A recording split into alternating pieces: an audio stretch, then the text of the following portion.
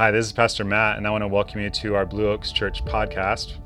At the end of this episode, feel free to download our Blue Oaks Church app, where you'll be able to access resources, events, and ways to get connected at Blue Oaks and in the community. The app is the easiest way to share this content with a friend, and it's the easiest way to keep up with everything going on around Blue Oaks. Most importantly, though, I just hope that you enjoy this episode and it inspires you to take your next step in your faith journey. This week in the Sermon on the Mount, Jesus redefines what it means to be a good person when it comes to dealing with anger. These are amazing, initially kind of confusing, but ultimately deeply inspiring words from Jesus. Matthew 5:21-26. You have heard that it was said to the people long ago, "You shall not murder, and anyone who murders will be subject to judgment." But I tell you that anyone who is angry with a brother or sister will be subject to judgment. Again, anyone who says to a brother or sister, "Raka," is answerable to the court. And anyone who says, "You fool," will be in danger of the fire of hell. Therefore, if you are offering your gift at the altar and there remember that your brother or sister has something against you, leave your gift there in front of the altar. First go and be reconciled to them, then come and offer your gift. Settle matters quickly with your adversary who is taking you to court. Do it while you are still together on the way, or your adversary may hand you over to the judge, and the judge may hand you over to the officer, and you may be thrown into prison. Truly, I tell you, you will not get out until you have paid the last penny. Anger is a universal human problem.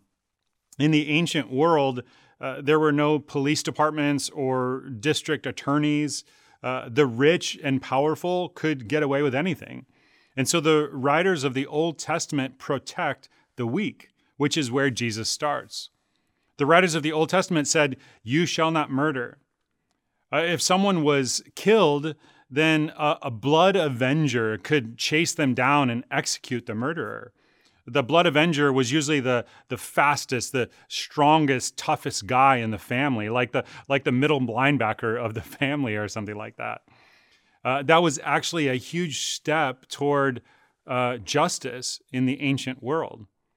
But over time, human nature being what it is, people in Israel started thinking that when it comes to anger, there are two kinds of people. There are good people and there are bad people. There are murderers and there are non-murderers.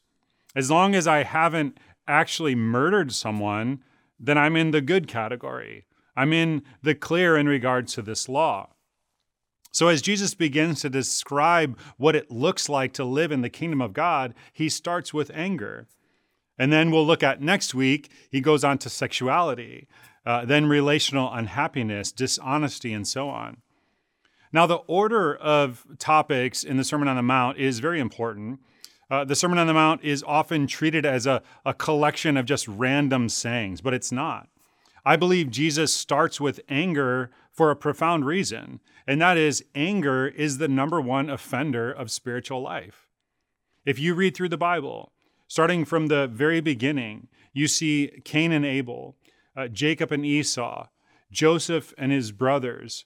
Characters in the Bible deal with anger issues all the way through. If you look at life today, according to the National Center on Domestic Violence, 20 people a minute are physically abused by an intimate partner. I mean, look at unpleasant workplaces. Look at miserable marriages. The vast majority of human wrongdoing involves anger and contempt. If we could eliminate anger problems, we would eliminate the single greatest cause of human misery. Now, why is anger the number one problem?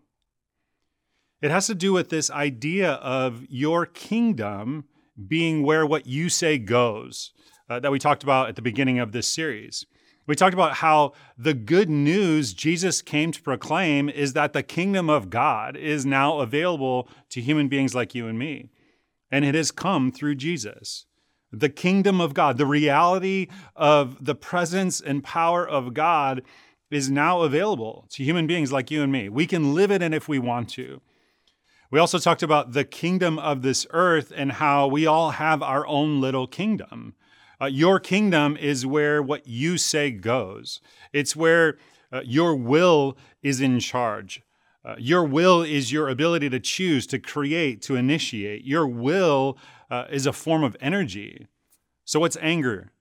First of all, anger is a response when your will gets blocked. When what you say is not going the way that you want it to go. Anger is the spontaneous response you experience when your will gets thwarted. So anger is your will saying, hey, something is getting in my way. The will is energy. So anger is a form of negative personal energy.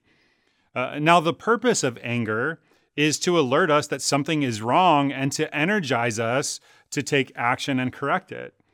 And this almost always immediately moves to, I want to harm whatever it is that is obstructing my will. I want to destroy it. If I'm running late for an important meeting and I'm in a hurry and I notice my shoe is untied and I bend down to tie it and I'm in such a hurry that I pull it real hard and it breaks, my first thought is, this stupid shoelace. Now, a shoelace can't be stupid because it doesn't have intellectual capacity. We have smartphones. We don't have smart shoelaces. But when I'm angry, I want to harm that stupid shoelace. That shoelace thwarted my will, so it should be destroyed. Now, here's the problem. Is the world set up to always please your will? No. So you get angry a lot. If you play golf, golfers will often hit a bad shot and get angry. But they don't get angry at themselves. They break their club because it hit the bad shot. They will the destruction of their club. There was a man whose car got stuck in the snow recently, and the man got furious. He took the tire iron and smashed the windows of his own car, got a pistol and shot out all 4 tires, reloaded it, emptied the clip into his car. The police department said it was a case of autocide. Now, of course, the number one cause of anger in people is not shoelaces or golf clubs or cars. Do you know what it is? It's other people. Pretty soon, I think not that stupid shoelace or that stupid golf club. I think that stupid person. Okay, now the problem Jesus is concerned about is not just that my emotion is aroused. The problem is not even just that my will has been thwarted. The problem now is that I want to harm another person. I want to believe they're stupid, they're bad, and deserving of bad things. See, this is the second dimension of anger now. Anger is not just that my will gets thwarted, it moves really quickly to the will to harm. I want to harm. Now, to Jesus, it's never okay to want to harm another person. Another way to put that is, to Jesus, it's never okay to stop willing the good for another person. Let me say that again. To Jesus, in the kingdom of God, it is never okay to stop willing the good for another person. Never. That's why he's so concerned about anger. That's why it's so foundational. You have heard that it was said to the people long ago, you shall not murder, and anyone who murders will be subject to judgment. But I tell you that anyone who is angry with a brother or sister will be subject to judgment. Jesus uses a word here that indicates intense anger, and he deliberately describes the consequence in identical languages. Anyone who murders will be subject to judgment. But I tell you that anyone who is angry will be subject to judgment. Really? Like just getting angry? Now, this seems so unattainable, like such an impossibly high bar that people have tried all kinds of ways to finagle their way out of actually having to obey what Jesus said here. People will say, in the Sermon on the Mount, he was offering the kingdom of heaven to Israel. Like the Sermon on the Mount was an ethic for that kingdom, but Israel refused to make him king. So the Sermon on the Mount doesn't really apply to us. We don't have to worry about that. That's not true. Some people have said Jesus is referring here to unjustified anger. So from that point of view, he must have meant only unjustified anger is forbidden. And that was so prevalent. Many of our Bibles, depending on your translation, will have a footnote that says some ancient manuscripts added the phrase, anyone who is angry without cause at their brother or sister. In the ancient world, of course, they had no printing presses, so every Bible was hand copied. And what happened was scribes were copying the text, and when they would get to this part, they would think, oh, Jesus couldn't have meant angry for any reason. I mean, he must have meant if you're angry without cause. So they actually added those words. In other words, they were saying unjustified anger is bad, but I'm experiencing righteous indignation. So of course that's okay. This is not what Jesus was saying. Some people say Jesus has taken the high bar of Moses and made it even higher so we would realize it's impossible to obey Jesus. So as long as we believe the right doctrine about Jesus, we can go to heaven without ever intending to obey him. No. Jesus said, anyone who is angry with a brother or sister will be subject to judgment. When people reinterpret Jesus so they don't have to obey what he said about not getting angry, it makes me angry. Although really it's a more righteous indignation. You know, one of the dangers of anger is we can enjoy it. I like it because it makes me feel superior. You never meet a humble, angry person. Anger feeds human vanity. Jesus' teaching on this is really simple. It's not particularly complex. It's not hyperbole. God never stops willing the good, ever, for anyone. Never. God is perfectly capable of simultaneously discerning, judging someone's actions as evil, of knowing precisely how much of the responsibility for that is their genetics, how much of it is their environment, how much of it is their personal choice, and at the same time, wholeheartedly willing that that person does good. God can do that. But for me, as soon as I start to indulge in anger, I tend to stop willing the good for the person that I'm angry at. As soon as I cease to will someone's good, and this is not a feeling, this is an act of the will, then God's will is not being done in my life. God always judges that as an evil thing. I'm choosing the kingdom of self over the kingdom of God.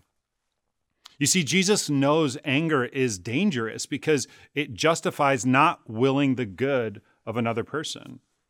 And then it moves to another phase of anger. Anger is contempt that leaks out of us.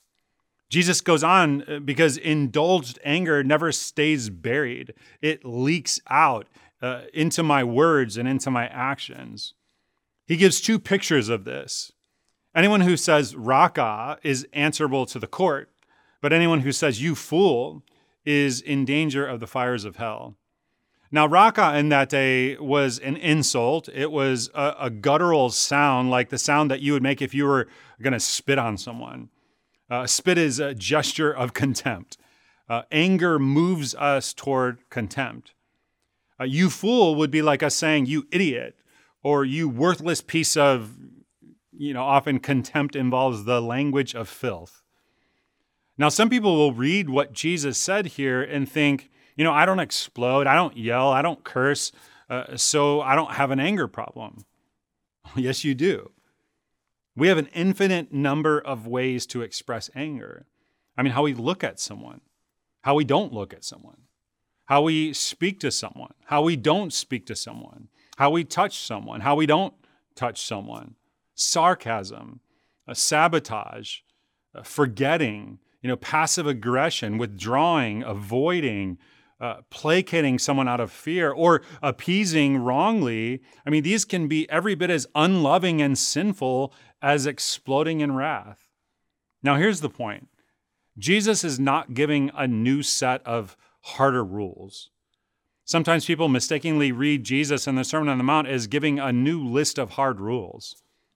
Sometimes people will think, well, okay, now I'm not allowed to murder anyone. I can't call them raka or call them fool. But fortunately, there are a whole list of other bad words that I can use. See, Jesus is not giving new rules here. He's illustrating what it looks like to have an aim or a heart that's pervaded by love, to will the good. This is the surpassing goodness that we talked about last week. There's a bumper sticker in our day. There is no excuse for domestic violence. And there is no excuse for domestic violence. It is evil in God's sight. It must be stopped.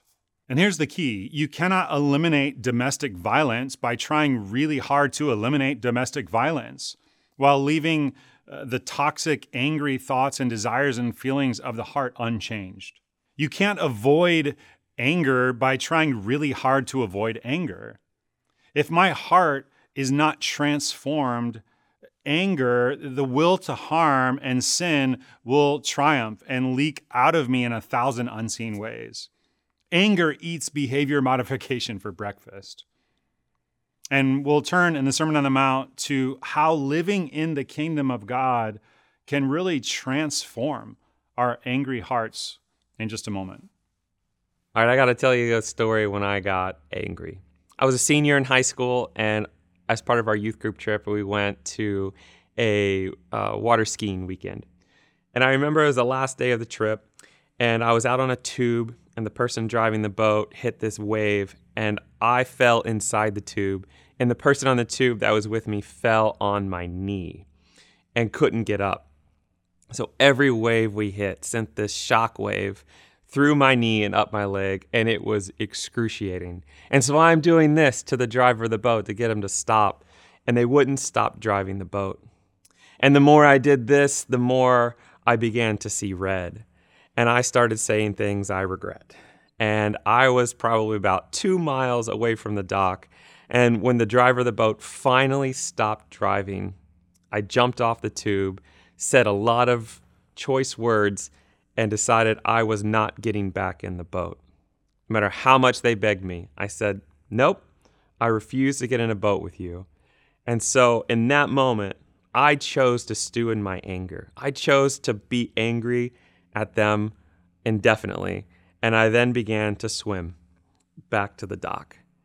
I am not a good swimmer, so this took me forever. There were times that I had to stop in the middle of the lake and just sit there and bob in the lake until I get my strength back.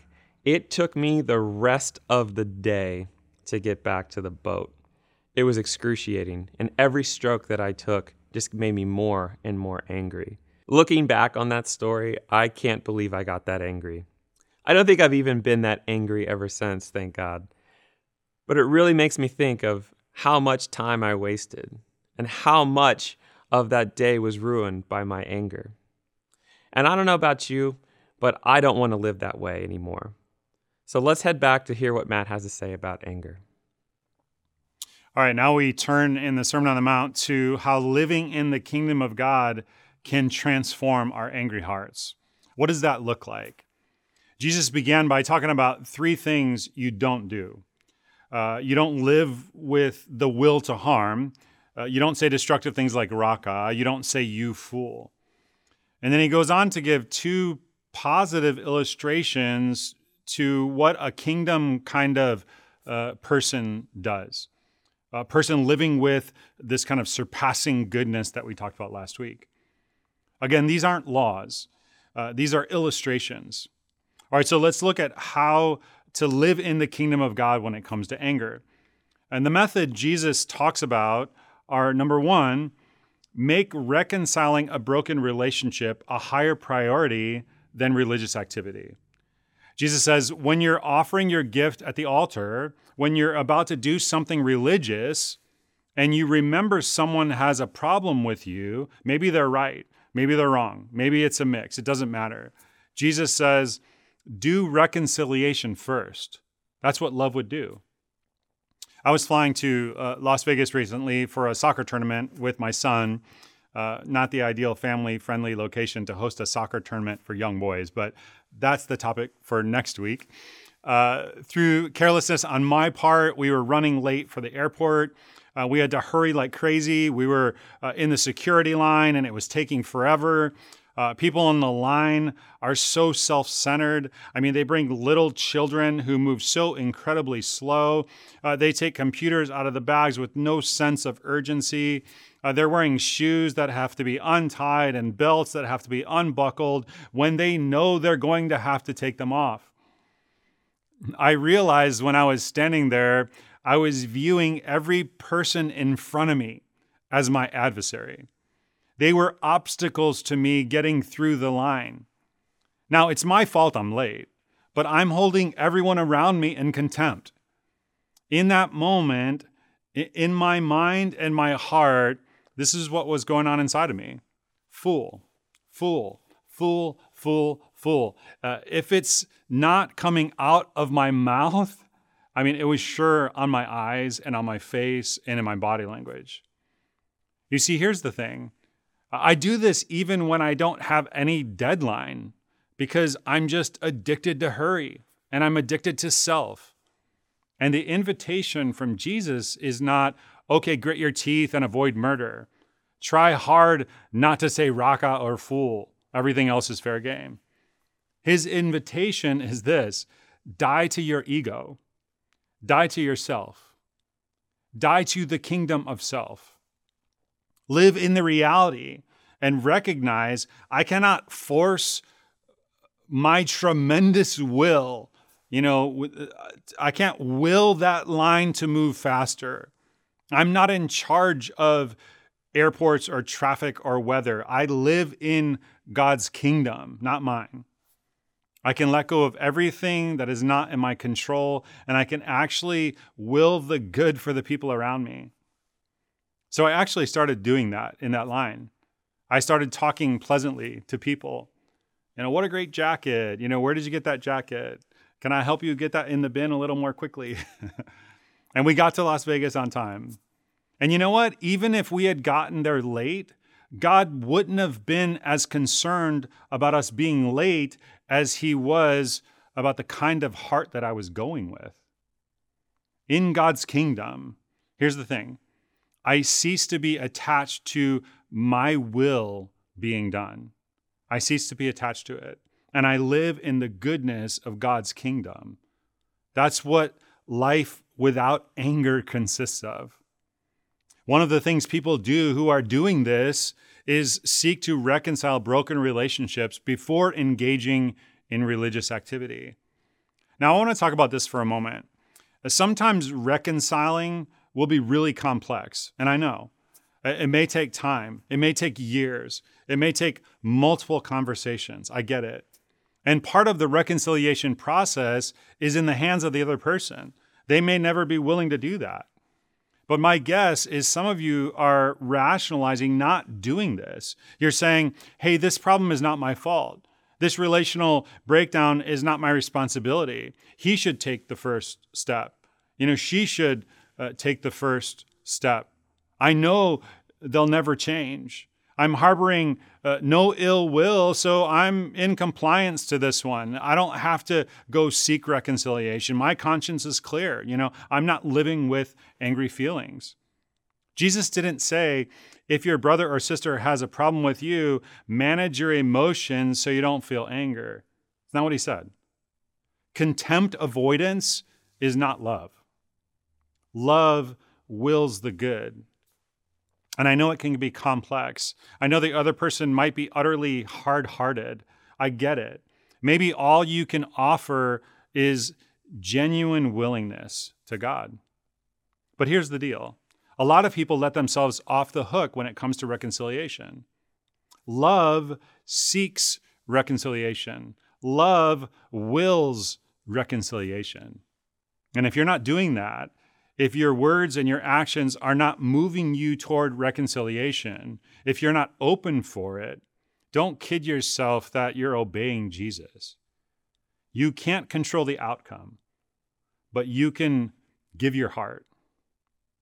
All right, Jesus gives another way to live in the kingdom of God when it comes to anger. Number 2, be genuinely kind toward your adversary. He gives the second illustration, which is a courtroom deal. Suppose someone is taking you to court. You're in a legal or financial battle with them. What do? Jesus said, settle matters quickly. The word he actually used means make friends with them, be kind to them. In other words, you genuinely try to understand and help that person. Now, that may not mean doing what they want, but for sure it means seeking to do what is best for them in God's eyes. That might be a legal deal. I know some of you maybe have gone through that, and it's been very difficult. Maybe you have a rival at work who has mistreated you. Maybe you have an enemy at school. Maybe you have a difficult neighbor. Maybe you have a very troubled or troublesome ex-spouse. Pray for them. Ask God to show you where and how you can extend kindness to them, not out of fear, not out of obligation, but out of love. Maybe there's not a way to do this, but ask God if he would show you. The main point with these examples, seek reconciliation, be kind toward your adversary, isn't do these behaviors like they're new laws. Jesus is inviting us to ponder, what kind of thought life, what kind of feelings and moods, what habits of mind, body, and speech would you find in the kind of person who would just routinely pursue reconciliation above religious correctness, who would reach out in non-anxious, relaxed kindness to win over an adversary. And when we ponder this, we begin to get a vision for righteousness that surpasses the Pharisees. All right, 2 more practices in our pursuit of living free from anger in the kingdom of God. Number 3, be intentional about how you feed your mind. Our culture will feed your mind to make you angry. I know so many people in the last couple of years who have given up listening to talk radio because it just is about stoking anger and contempt at political opposition. A true story. I heard a political commentator on one side of the spectrum say, hey, if the pastor at your church uses the phrase social justice, stop going to that church. That same week, I heard a political commentator on the other side of the spectrum say, hey, if this week your pastor does not preach about the violation of social justice, stop going to that church. My suggestion is stop listening to those guys. Here's some advice from Jesus. If someone forces you to go with them 1 mile, go with them 2. Now, the backdrop everyone would have known in that day is legally a Roman soldier could force an Israelite to carry their backpack 1 mile. Those soldiers were hated. They were enemies politically and religiously. And Jesus says, now, if you're living in the kingdom of God, will the good of your Roman soldier enemies, not only when they force you, carry that backpack 1 mile, when you get to the end of that trip, ask them, could I help you with some more? Could I carry it another mile? Now, Jesus is not giving a law here. He's not saying, I'm taking your backpack another mile because Jesus said I have to. You don't want to go another mile? Well, too bad. Jesus said I have to, so I'm taking your backpack another mile. It's not a law. It's an illustration. So this week, go out of your way to do something kind for someone with whom you ardently disagree politically or spiritually. Ask God to help you do it with a generous spirit, not gritted teeth. And then one more thing Jesus mentioned. Number 4, remember the cross is about grace. You see, the cross reminds us that there is a great battle between good and evil, between love and anger. Anger tells me it's okay to will the bad for this contemptible person. That's why almost all evil involves anger. That's why Jesus starts with anger. The battleground around good and evil between love and anger is in my soul, my will. So this week, every time your will gets thwarted, and it will get thwarted, maybe a lot, just start with little ways. Use it as an opportunity to die to your own will, to hand your will over to God, to say to God, God, your will be done, not mine. Out of the unhurried, unworried abundance of the kingdom of God, I can know the freedom of the surrendered will and learn the joy of living with a loving heart. Your will be done, God, not mine. In light of the cross, remember grace this week. You know, I've been quoting Dr. Martin Luther King Jr. quite a bit during Black History Month. Well, there's another Martin Luther who lived at the beginning of the Protestant Reformation, and he had a lot of anger issues, a lot of them.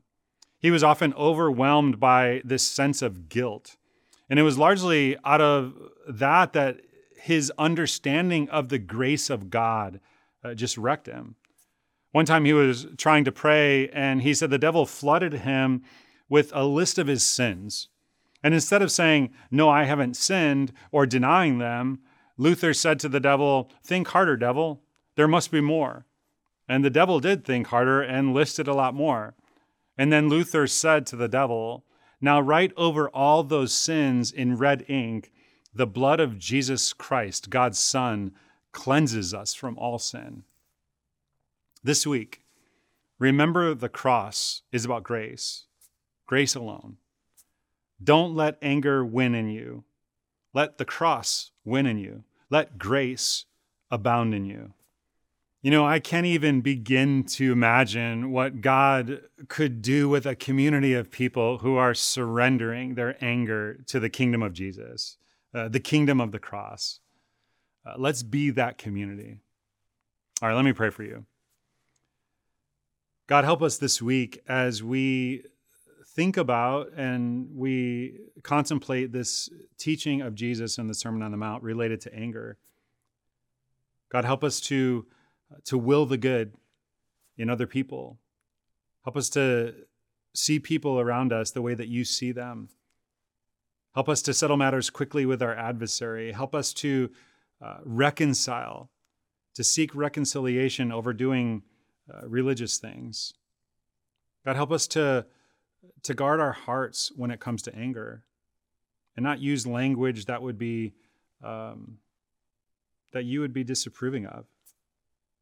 God, help us to honor you in the way that we treat people around us. Help us to search our hearts and really reflect on the ways that we deal with anger. Maybe we have to kind of do a reset in our lives on this.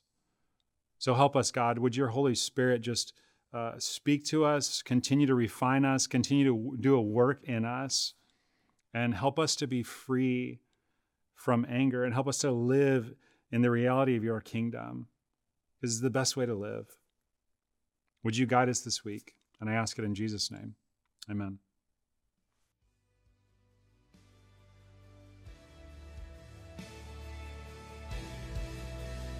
Hey, once again, thanks for listening. We hope you found something in this week's message to take away and apply to your life this week. If you live in the Bay Area, we would love to have you join us for one of our weekend services. For directions or information about what we have for you or your family, your students, you can go to blueoaks.church or download the app today. And we hope to see you on Sunday soon.